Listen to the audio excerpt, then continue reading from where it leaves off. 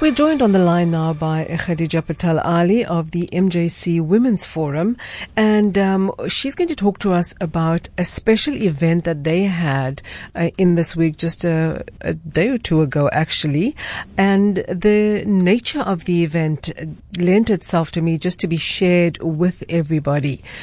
Good evening, welcome to the show, and assalamu alaikum. Good evening, wa alaikum salam. How are you doing, Anne?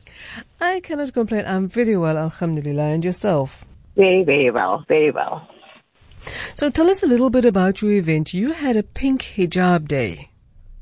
Yes, the pink hijab day is something that has been coming on. It was the initial drive with the pink hijab day came through a young woman who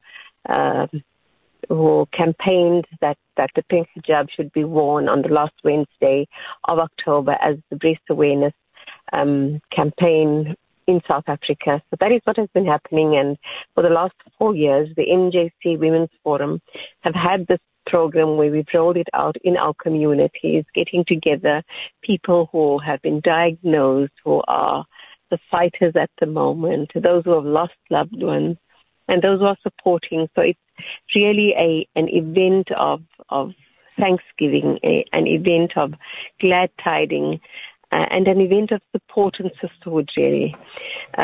We found that women come and they leave feeling rejuvenated and ready to take up their task of being campaigners for the breast awareness campaign. And you had the event in Hazendal, I believe. Yes, we had it at a masjid called Masjid Khalil. It has a hall attached to it, so that is where we had the event.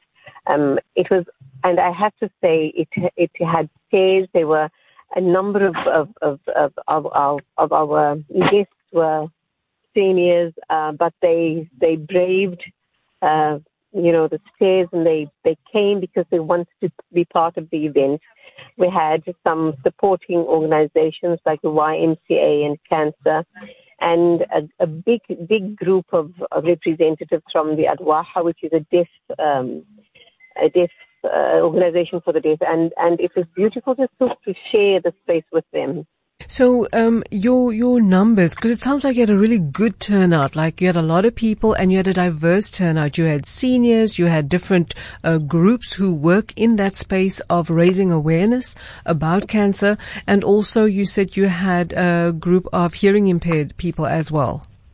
That's right. It was a really enriching experience, and I think it offered everybody really just a glad tiding of knowing that when we hold hands and share, there is an energy and a healing that happens. And that was different this year than other years. And it was beautiful because it meant that, for everybody who was there, they went home with different messages, yes, but they went home feeling so much better and connected as well.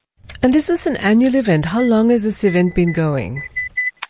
The MJC Women's Forum is in existence for the last 4 years. So this is our 4th event that we've had. Before this, for the years gone by, we've had it in parks, which was really lovely. The logistics, can be hair-raising because we cannot order the weather. Sure. This year was the first time that we thought of a hall. It was cozy and intimate, and it lent a very different feel to the event, but wonderful. And what kind of speakers did you have? Well, we had, I think that was it. There was a cheering competition. We had two of our really stalwarts of our community that had been diagnosed 13 and 16 years ago, and they have become really champions for the cause. So they spoke to the participants about their journey and how their journey had taken them so much closer to their Creator. The one sister said something that resonated with me, Sister Rehana. She said that before she was diagnosed, she feels like she was only existing. After she had been diagnosed, she started living. And I found that was, it was a very deep thing to say, but and you could see that it captured the attention of the women who were there, our guests that was there, because they felt the richness in her life, because she lived every day to its fullest. Yeah, I guess it's the thing where you don't take anything for granted, and you kind of taste and smell and hear everything, and you appreciate that you can be still around and alive and doing those things, and therefore you must live it. You must embrace it. Absolutely. You are using the words that she spoke to the women about exactly. That each day has its own blessing, and live it to its fullest, and live in your moment. Yesterday is in the past, it's finished, and she really the attention of the women was captured by the way she expressed herself. Mm-hmm. So I also want to ask, because the MJC is the Muslim Judicial Council, and that's the organization. You say it's been going for 4 years now. Yes, the MJC Women's Forum is in existence. Our inception was 4 years ago. The MJC itself is 75 years old. Okay, but the Pink Hijab Day, sorry, I'm not clear. The Pink Hijab Day specifically, how long has it been going? How many years? The Pink Hijab Day is a program that has been, I cannot give you exact years, but it has been going for a while, definitely more than a decade. Mm-hmm, mm-hmm. And so is it mainly to raise awareness amongst the Muslim community, or is the focus just a broad awareness drive for a condition that affects all women? Obviously, we do know cancer. Breast cancer affects all women. The Pink Hijab Day, pink hijab means the pink scarf, yeah, that would be donned on the day. But it is absolutely meant across the board. It is meant for all women. The consciousness, the awareness, the holding hands, the supporting is really from one woman to another.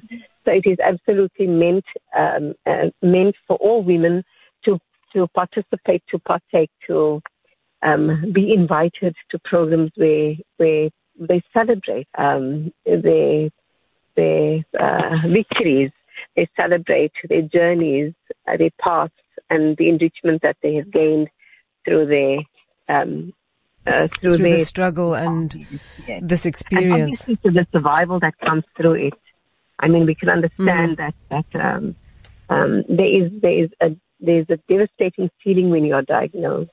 So one of the speakers spoke around the stigma of cancer and how when we are diagnosed, the first thought is, I'm going to die.